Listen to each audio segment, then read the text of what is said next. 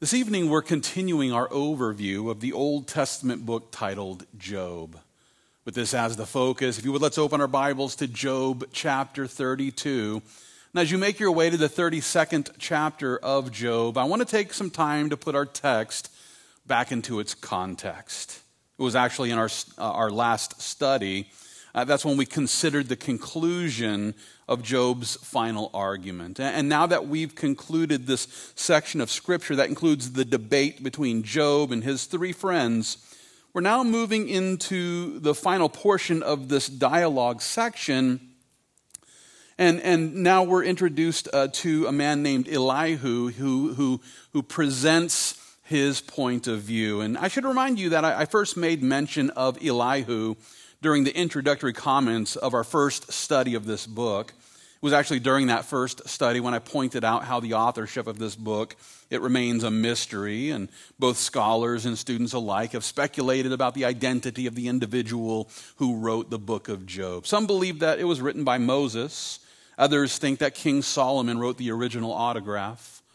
The problem, though, with this is that the ancient form of Hebrew that's found in this book seems to suggest that Job was written before the days of Solomon and even before the days of Moses. And many believe that this was written in the days of Abraham, which is probably the same time as Job. And with that being the case, there are those who believe that the book of Job was actually written during the days of Job or shortly thereafter. And as we consider the words of Elihu, which are found in the next 6 chapters of this book, well, we must not fail to notice his use of the first person personal pronoun I, which seems to suggest that Elihu might just be the author of this book. We can't say for certain, but regardless of whether Elihu wrote this book or not, we're actually going to spend the next 6 weeks considering his perspective on the debate that took place between Job and his three friends. And as we make our way through the text before us tonight, we're going to contemplate Elihu's argument regarding the spiritual source of true wisdom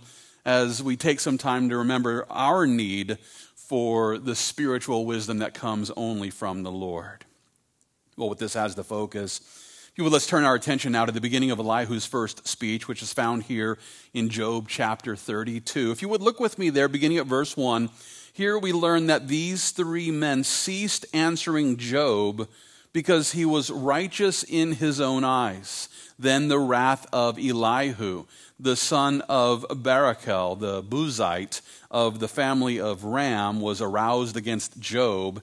His wrath was aroused because he justified himself rather than God. Now, here in the beginning of this chapter, we find the first reference in this book to this guy named Elihu, and seeing how there's no mention of this man up until chapter 32, some critics insist that these 6 chapters that include 4 speeches from Elihu were then added later, long after the other chapters of this book had already been written. Now, what is the basis for their argument? Nothing.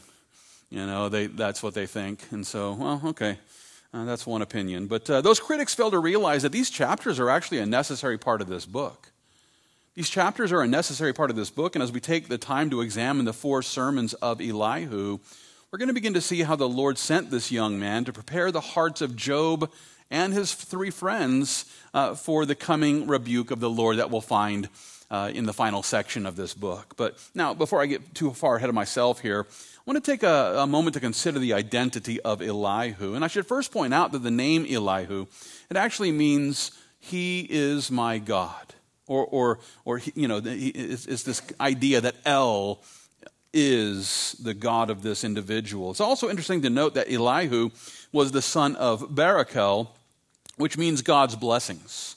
The name Barachel also includes the implication of being a blessing, not just blessings from God, but that this person is a blessing to God. And so chances are his parents, when he was born, when Barachel was born, they named him God's blessing because they saw this child as a blessing from God, but also were probably hoping that he would be a blessing to God.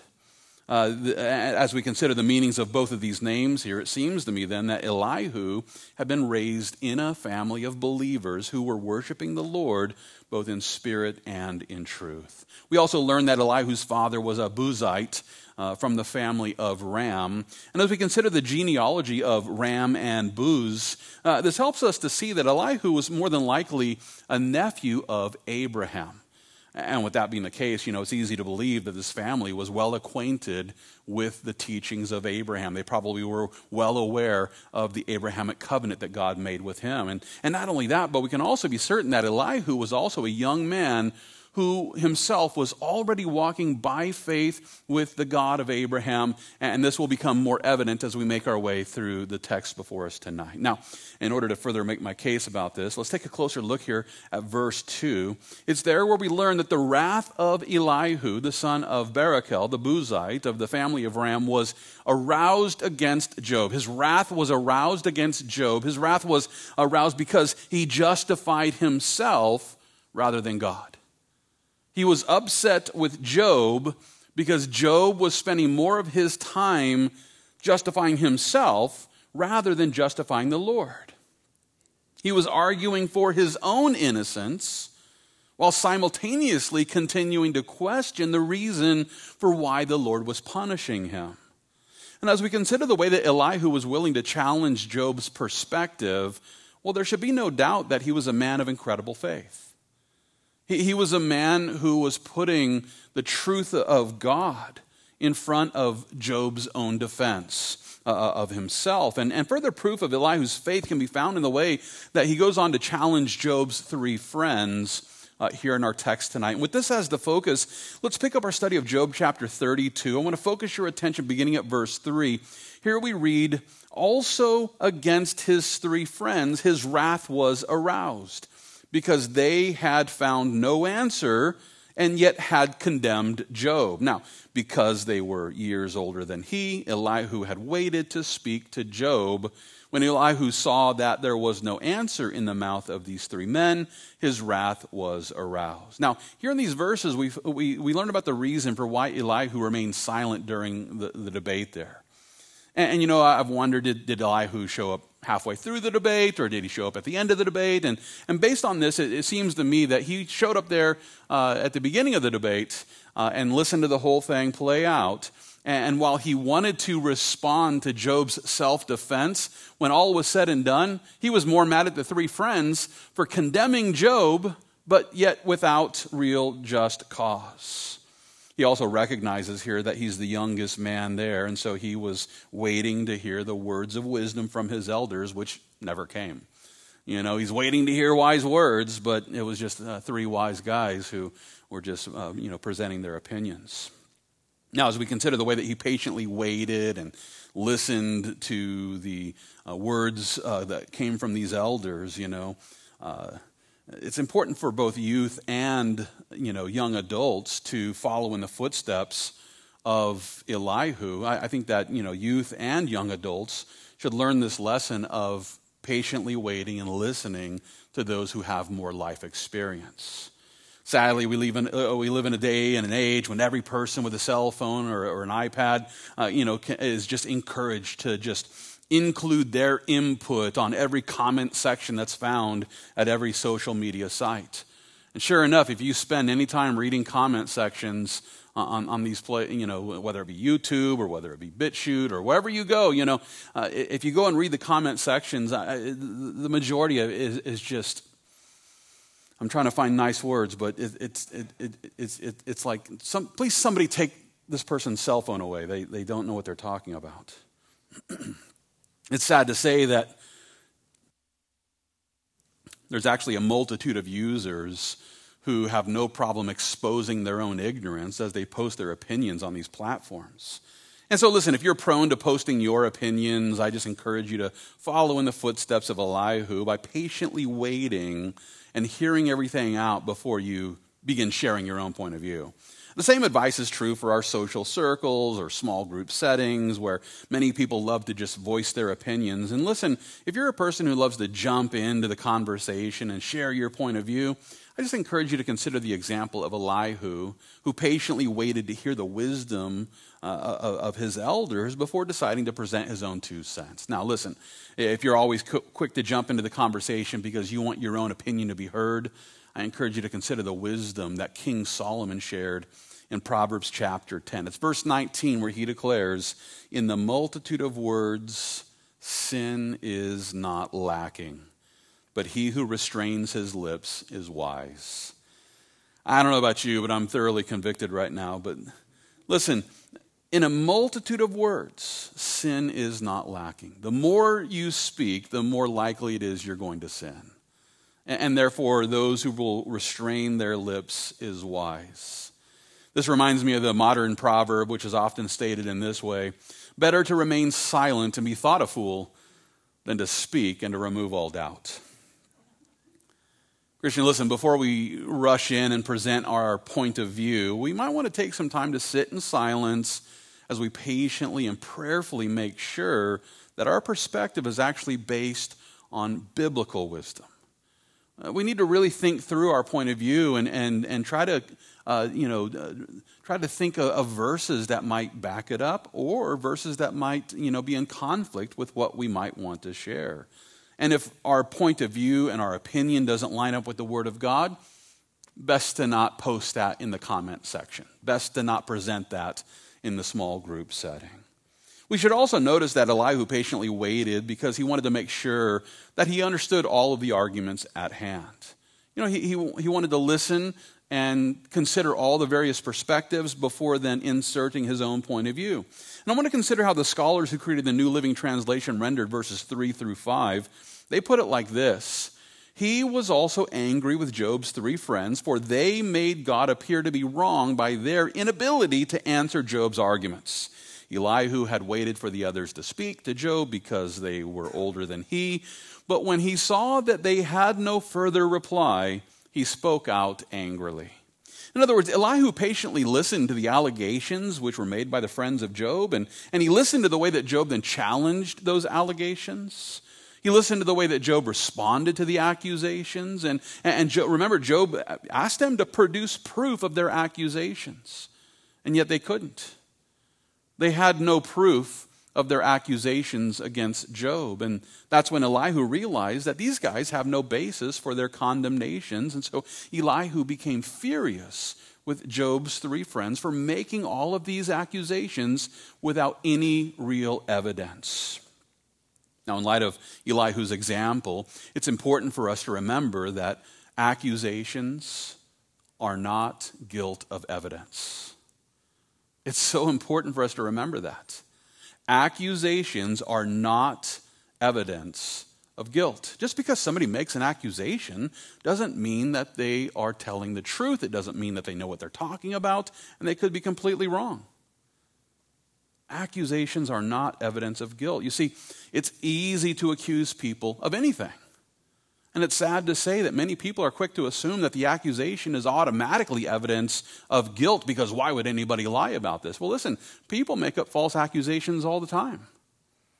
That's what the religious leaders of Israel did before they crucified Jesus. They found people who would make false accusations against Christ Jesus. Why would they do that? Well, they had their reasons. They were jealous of Jesus.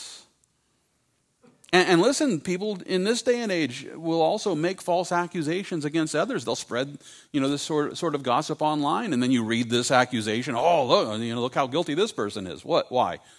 Because somebody made an accusation? Be careful. The conservative mindset is that people are innocent until proven guilty. And that's a concept that every Christian ought to embrace. That we believe in the innocence of the individual until there's actual proof of guilt. Sadly, there are many lives that have been ruined by false accusations. And one reason why is because in the court of public opinion, they're quick to cancel and condemn anyone where an accusation has been made, regardless of the facts. An accusation is made, and the court of public opinion comes in and condemns the person who's accused before there's any real evidence to support the accusation. And with that being the case, we'd all do well to remember that wise counsel would lead us to refrain from condemning someone before the evidence of the accusation is presented. And I like the way that Paul presented Pastor Timothy with this sort of argument, especially in support of other Christian leaders. It's in 1 Timothy chapter 5 where Paul declares, "Do not receive an accusation against an elder except from 2 or 3 witnesses. Those who are sinning rebuke in the presence of all, that the rest also may fear." Listen, knowing that the leaders in the church would become the focus of false accusations, Paul encouraged every Christian to remember that, every accusation made against any pastor must be established by the testimony of at least 2 or 3 witnesses. And if the allegations are established by 2 or 3 witnesses, then the pastor ought to be publicly rebuked. And without debate, throughout the church age, there have been many leaders in the church, many pastors who have been guilty of the accusations made against them, and they should be publicly rebuked. But listen, there should be no condemnation of a Christian leader unless there are 2 or 3 witnesses to support the accusation being made. And not only is this true of Christian leaders, but this ought to be true of every Christian in the church. This principle should not only apply just to elders, but to every believer in our Christian congregation. Listen, if a brother or a sister in Christ comes to you with an accusation against another believer, I encourage you, don't just believe it because you like the person who's making the accusation. That's not evidence of guilt. Ask them to produce 2 or 3 witnesses. Why? Because that's biblical. That's what the Scripture says. That every accusation, in this case against an elder, but I would say for everyone, every accusation is established by 2 or 3 witnesses. 2 or 3 witnesses should be brought forth to substantiate the accusation. And at the same time, if this person can't produce 2 or 3 witnesses to support their accusation, well, then you ought to follow in the footsteps of Elihu by challenging the accuser to stop gossiping until they have 2 or 3 witnesses. And instead of coming to you with the accusation, they ought to go to the one they're accusing. That's the biblical model, that if your brother or sister sins against you, you go to them first. You present them with the accusation to their face and see if they repent or not. And if they don't, then bring someone else in. In this way, we can protect our church by creating a culture within our Christian congregation which is free from false accusations. Listen, if everyone in our church knows that every accusation is going to be challenged with the question, where are your 2 or 3 witnesses, you better believe that false accusations will start dying down, because people will know that the minute they bring up an accusation, they have to substantiate the claims with 2 or 3 witnesses. That's the way that our church should function when it comes to making accusations against one another. Sadly, there's just a lot of buzz going on behind the scenes with a lot of people talking about a lot of other people without any witnesses. Well, listen, if you do that, you're sinning. You're the one sinning against the person you're accusing. So let's be careful with all the accusations, and let's make sure that, we actually have other people who have witnessed what we're talking about before we ruin someone's life with false accusations. At the same time, we'd also do well to seek the wisdom of the Lord as we attempt to address those who might be making false accusations. So, if you find that somebody's making false accusations against you, how should we go about dealing with that? How should we address those who falsely accuse us? Well, with this as the focus, let's consider Elihu's example, which is found here in Job chapter 32. If you would look with me there, we'll pick up our study at verse 6. Here we learn that Elihu, the son of Barachel, the Buzite, answered and said, "I am young in years, and you are very old. Therefore I was afraid and dared not declare my opinion to you. I said, age should speak, and multitude of years should teach wisdom. But there is a spirit in man, and the breath of the Almighty gives him understanding." Now, here in these verses, we find Elihu. He's now launching into the first of his 4 arguments, and he began by respectfully acknowledging the age gap between himself and his elders. In this way, he was demonstrating the fearful respect that elderly people have earned just by virtue of their lived experience.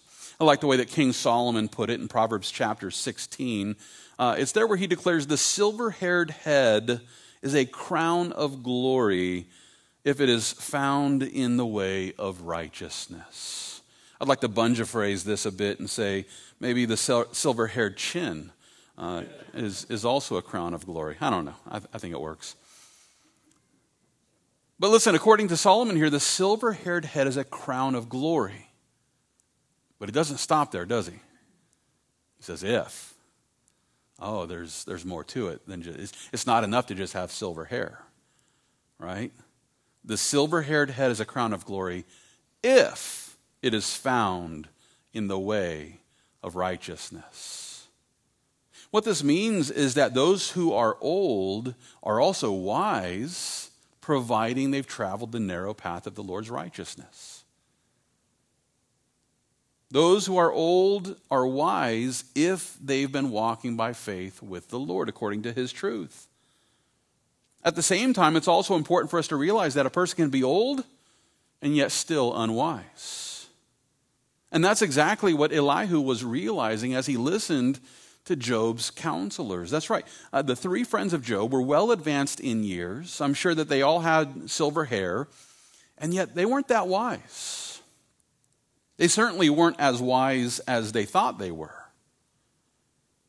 You know, it's possible that, they were thinking that, the Gaza Strip shares a border with Mexico and stuff like that. Like that, just not very wise at all. It's for this reason that, Elihu begins his argument by reminding them that, true understanding doesn't come from just many years. No, it also comes from the Spirit of our Almighty God. Notice again there at the end of verse 8. There Elihu declares, "The breath of the Almighty gives him understanding." That word breath is translated from a Hebrew word, which in this context refers to the divine inspiration that comes from the Holy Spirit of God. And as we consider the way that Elihu was using this word, we must not fail to realize that the Spirit of God is the source of true wisdom. If you want to know how to deal with those who falsely accuse you, if you want to know how to deal with those who come to you making false accusations against others, if you want to know how to deal with these things, look to the Word of God. Look to the Word of the Spirit of God is the source of true wisdom, and the Spirit of God has given us an instruction manual to give us what we need so that we can make good decisions. And I like the way that Paul explains this in 2 Timothy chapter 3. It's verses 16 and 17 where he declares, "All Scripture is breathed out by God and is profitable for doctrine, for reproof, for correction, for instruction in righteousness, that the man of God may be complete and thoroughly equipped for every good work." When we're talking about the breath of God, God doesn't have bad breath. I guarantee you that. And when we learn here that all Scripture is breathed out by God, what Paul is saying here is that God has by his very breath given us the divine word. And the wisdom that we need to make decisions about all the things in life. The wisdom we need is actually found in the Scriptures where we find the Word of God that has been breathed out by the Holy Spirit. Therefore, the Christian who wants to become a mature believer, the Christian who wants to make sure that we are walking in the wisdom of God, we ought to spend less time sharing our own hot air and more time in just receiving the breath that comes from the Word of God so that we can gain a greater understanding of the Lord's perfect perspective on everything.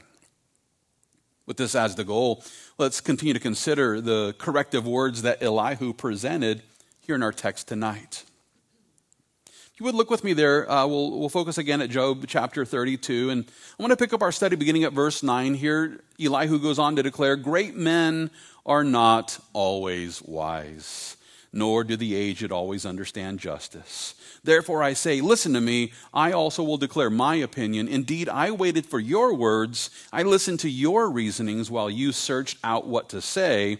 I paid close attention to you, and surely not one of you convinced Job or answered his words, lest you say, we have found wisdom. God will vanquish him, not man. Now, here in these verses, we find Elihu. He's helping Job and his friends to realize that a person can be full of years, or what he calls great. So, in other words, they could have lived a great long time. They can be full of years and yet not full of wisdom. It's possible. And it's sad to say that this was his conclusion of Job's counselors. They were full of years, but they weren't full of wisdom. They were great men who were full of many years, and yet their arguments against Job were unreasonable and at times irrational. While it's true that a person can be full of years and yet not full of wisdom, I also want to consider how a young person can acquire the wisdom of God by simply taking the time to study the Word of God. So while it's true that an old person can also be unwise, a young person can be filled with wisdom, providing they understand what the Word of God says. I like the way that the psalmist puts it in the 119th Psalm. It's there in verses 98 through 101. That's where the psalmist worships the Lord by declaring, you, through your commandments, make me wiser than my enemies, for they are ever with me. I have more understanding than all my teachers, for your testimonies are my meditation. I understand more than the ancients, because I keep your precepts. I have restrained my feet from every evil way, that I may keep your word. According to the psalmist, those who will spend time studying the scriptures will begin to gain wisdom and understanding that comes not from the mind of men, but from the mind of our omniscient God. And while it's true that we will never be omniscient, a lot of Christians make that mistake of thinking, well, when I get to heaven, I'm going to know everything. No, you won't. We will not become omniscient. Omniscient is a quality of God, and we are not God. We will continue to learn in heaven. We will continue to discover more about God, because how long does it take to get to know an infinite God? Eternity.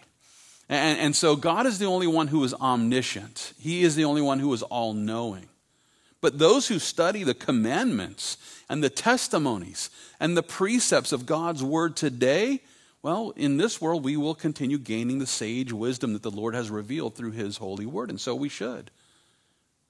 Listen, regardless of whether you're young or you're old, we can all become wise beyond our years by simply walking in the wisdom of the Lord, which has been revealed by the Holy Spirit in his holy word. At the same time, listen, those who are young and those who are old, both can also choose to follow in the foolish ways of this world.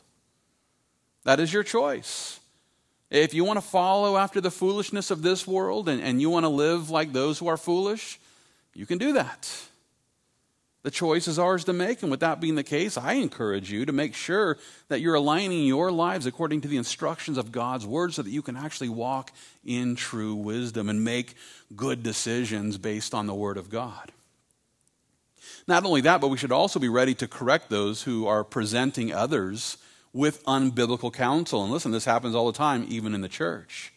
And to make my case, I want to consider Elihu's example, which is found here in Job chapter 32. If you would look with me there, beginning at verse 14.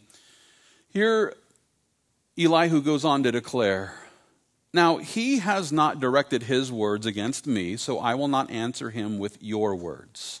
They are dismayed and answer no more. Words escape them, and I have waited because they did not speak, because they stood still and answered no more. I also will answer my part. I too will declare my opinion, for I am full of words. The spirit within me compels me. Now here in these verses we find Elihu describing Job's counselors as men who were dismayed by the defense of Job. Rather than responding to Job's arguments with rational retort. They simply sat in silence once they saw that they couldn't outthink his wisdom. And it's for this reason that Elihu focused his first argument on these well-meaning men rather than Job. Rather than dealing with Job and his questions about why God was punishing him and all of that, he decides instead to focus his attention on the three friends of Job who themselves weren't wise enough to realize that their counsel to Job was incorrect. It's not to say that everything they said was wrong. It was just misapplied. It was information that would be, well presented to those who may have been living in sin, but Job wasn't living in sin. So their counsel was misapplied and therefore incorrect. From this, we can see then that Elihu was a young man who was not only able to identify incorrect counsel, but he was also willing to step in and speak up in order to set the record straight. In the light of his example, I believe that every Christian should not only learn how to recognize unbiblical counsel, but we should also be ready to step in and correct those who are leading others astray with counsel that's actually in conflict with the Word of God. I like the way that Paul put it in 1 Timothy chapter 6. It's there where he declares, "If anyone teaches otherwise and does not consent to wholesome words, even the words of our Lord Jesus Christ, and to the doctrine which accords with godliness, he is proud, knowing nothing, but is obsessed with disputes and arguments over words, from which come envy, strife, reviling, evil suspicions, useless wranglings of men of corrupt minds and destitute of the truth, who suppose that godliness is a means of gain. From such, withdraw yourself." According to Paul, we ought to challenge those who are leading others astray with unbiblical counsel. And if they will not repent of these false teachings that fail to line up with the doctrines of God's word, well, we ought to separate ourselves from them, lest we lead others to think that, we sign off on their counsel. We have to separate ourselves from them. And in light of these instructions, we should take a moment to examine our own lives by asking, am I able to recognize unbiblical counsel when I hear it?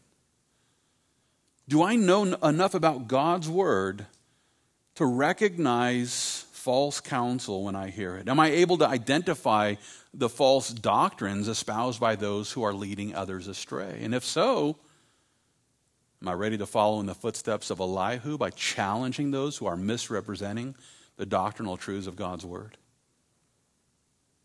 You see, it's not enough to recognize when something is unbiblical. It's not enough to recognize when you hear false counsel. We also have to be ready to step up and challenge it. Christian, listen, we live in a day and age when wolves in sheep's clothing are leading people astray. Paul warned us about these days, and I believe that we are living in the days when wolves in sheep's clothing have come into the church and they're not sparing the flock. And it's sad to say that there are many who are departing from the faith simply because they decided to heed the counsel of deceiving spirits who bring the doctrines of demons.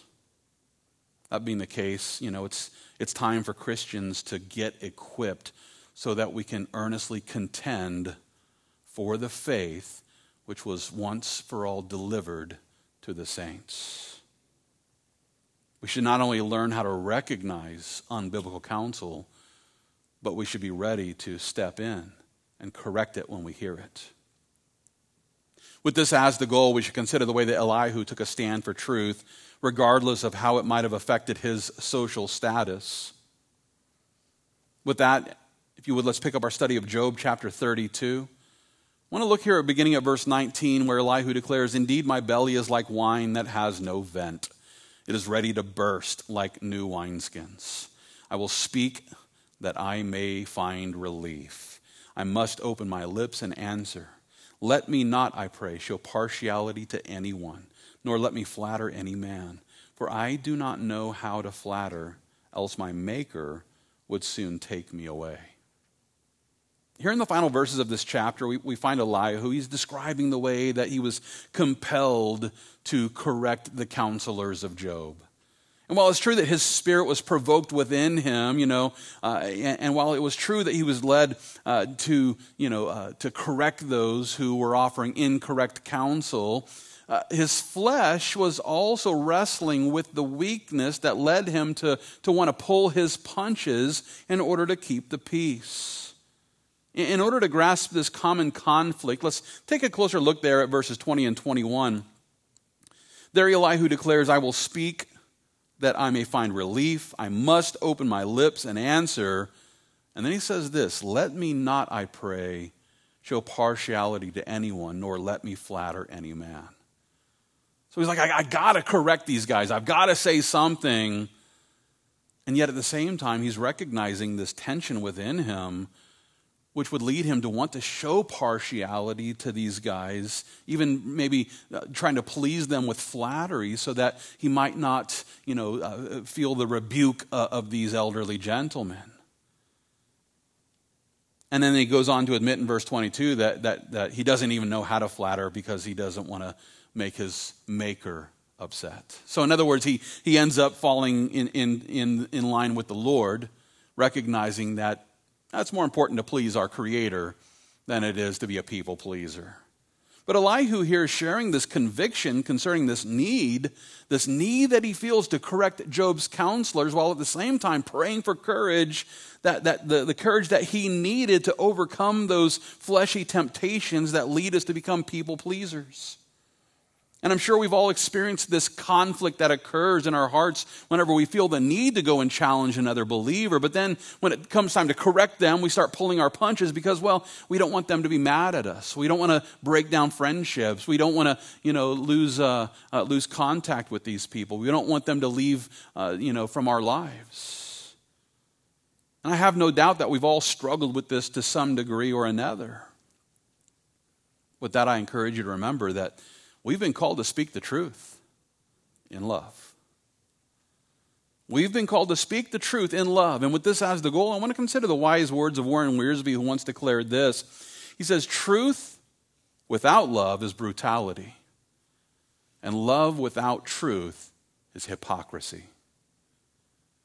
If you withhold loving correction because you don't want to lose this friendship, Wiersbe says that's hypocrisy. On the other hand, though, if you come in just guns blazing with all truth and no love, that's brutal. That's brutality. And so we need to strike that balance between love and truth. We need to say true words, but in a loving way. When it comes to correcting those who are presenting unbiblical counsel, we must remember that we should present the truth without apology, and yet simultaneously making sure that we're being motivated by the love of the Lord so that we can present that truth in a loving way. At the same time, we must also be ready to rebuke those who reject the corrective counsel that comes from God's word. And I like the way that Paul explains it in Romans chapter 16. There he declares this, now I urge you, brethren, note those who cause divisions and offenses contrary to the doctrine which you learned, and avoid them. For those who are such do not serve our Lord Jesus Christ, but their own belly, and by smooth words and flattering speech deceive the hearts of the simple.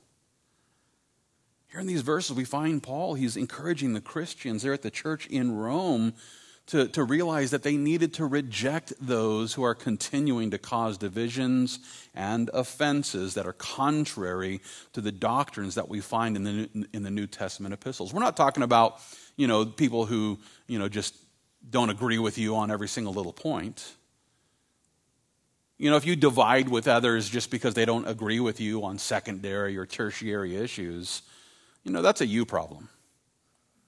And we should learn to be gracious with those we disagree with on non-essential issues. But when it comes to essential issues and when it comes to, the sort of unbiblical counsel that would lead people astray, we ought to step in. We ought to correct those counselors. We ought to rebuke them. And if they don't receive that, if they continue presenting this sort of unbiblical counsel to people within our fellowship of faith, Paul says, hey, avoid them. They're causing division, so oblige them by dividing from them. And you better believe that this includes those who try to influence us through flattery. It's been said that flattery will get you everywhere. And in some people's lives, it's true.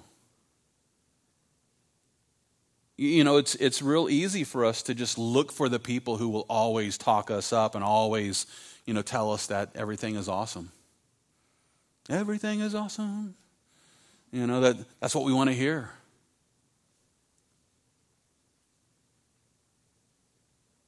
And when we find those people who speak those, flattering words to us, we're more susceptible to any false doctrines that they might present us with. This is not to say that everyone who flatters us is a deceiver, but flattery certainly is something that is used in a deceptive way. The false teachers who are wolves in sheep's clothing, they have no problem using flattery in order to lead people astray with their doctrines of demons. And it's sad to say that there are many Christians who fall victim to these divisive deceivers, and for no other reason than they're really nice and they constantly compliment us. Be careful. When people start telling me that I'm the best looking man in the world and that sort of, I just go, no, you're maybe second best, but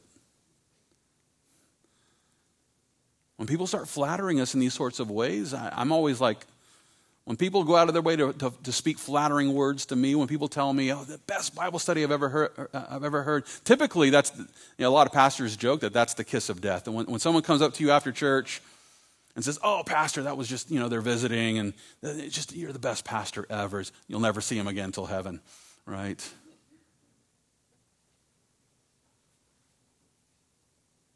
But listen, there are people who will come into the church with the flattery and just talking you up and making you feel all good and comfortable so that you drop your defenses. Next thing you know, they're beginning to introduce different doctrines to you. Christian, please trust me when I tell you that the servants of Satan love to masquerade as ministers. They love it. This was precisely the point that Paul was making in 2 Corinthians chapter 11, where he warns us that false apostles, deceitful workers, are transforming themselves into apostles of Christ. They're false apostles, but they present themselves as apostles of Christ. And no wonder, for Satan himself transforms himself into an angel of light. Therefore, it is no great thing if his ministers also transform themselves into ministers of righteousness, whose end will be according to their works. If you're looking for a deceiver to come in dressed like Ice Spice, with the upside down cross and making all the devil signs and all these, if that's the kind of deceiver you're looking for, you'll be easily deceived. Be on the lookout for the Taylor Swifts that come in. All nice and bright and shiny and glowy, and those are the ones who will really deceive you because you're not expecting it. The devil and his demons are not only at work at the Satanic temple, but they're in the church. The servants of Satan are at work right here, even in this church. And you better believe that there are deceitful workers who are transforming themselves into the counselors that just want to come alongside of you and present you, with some counsel. And in the midst of it, they spread false doctrines in every Christian congregation. The tares have been sown amongst the wheat. You better believe it. And yeah, right here at Calvary South Austin. No doubt about it. And with that being the case, we do well to follow in the footsteps of Elihu, a man who knew the truth of God, a man who was able to see false doctrine. He was able to recognize it when he heard it, and then he was willing to correct it. And we ought to become those kind of believers who are not only able to spot the corruption of unbiblical counsel, but we should be ready to correct those who spread corrupt counsel here within our own fellowship of faith. And with this as the goal, I encourage you, let's walk according to the divine wisdom of the Holy Spirit so that we can then help others to walk according to the counsel that we find in God's holy word. Let's pray. Lord, thank you for your word and for how you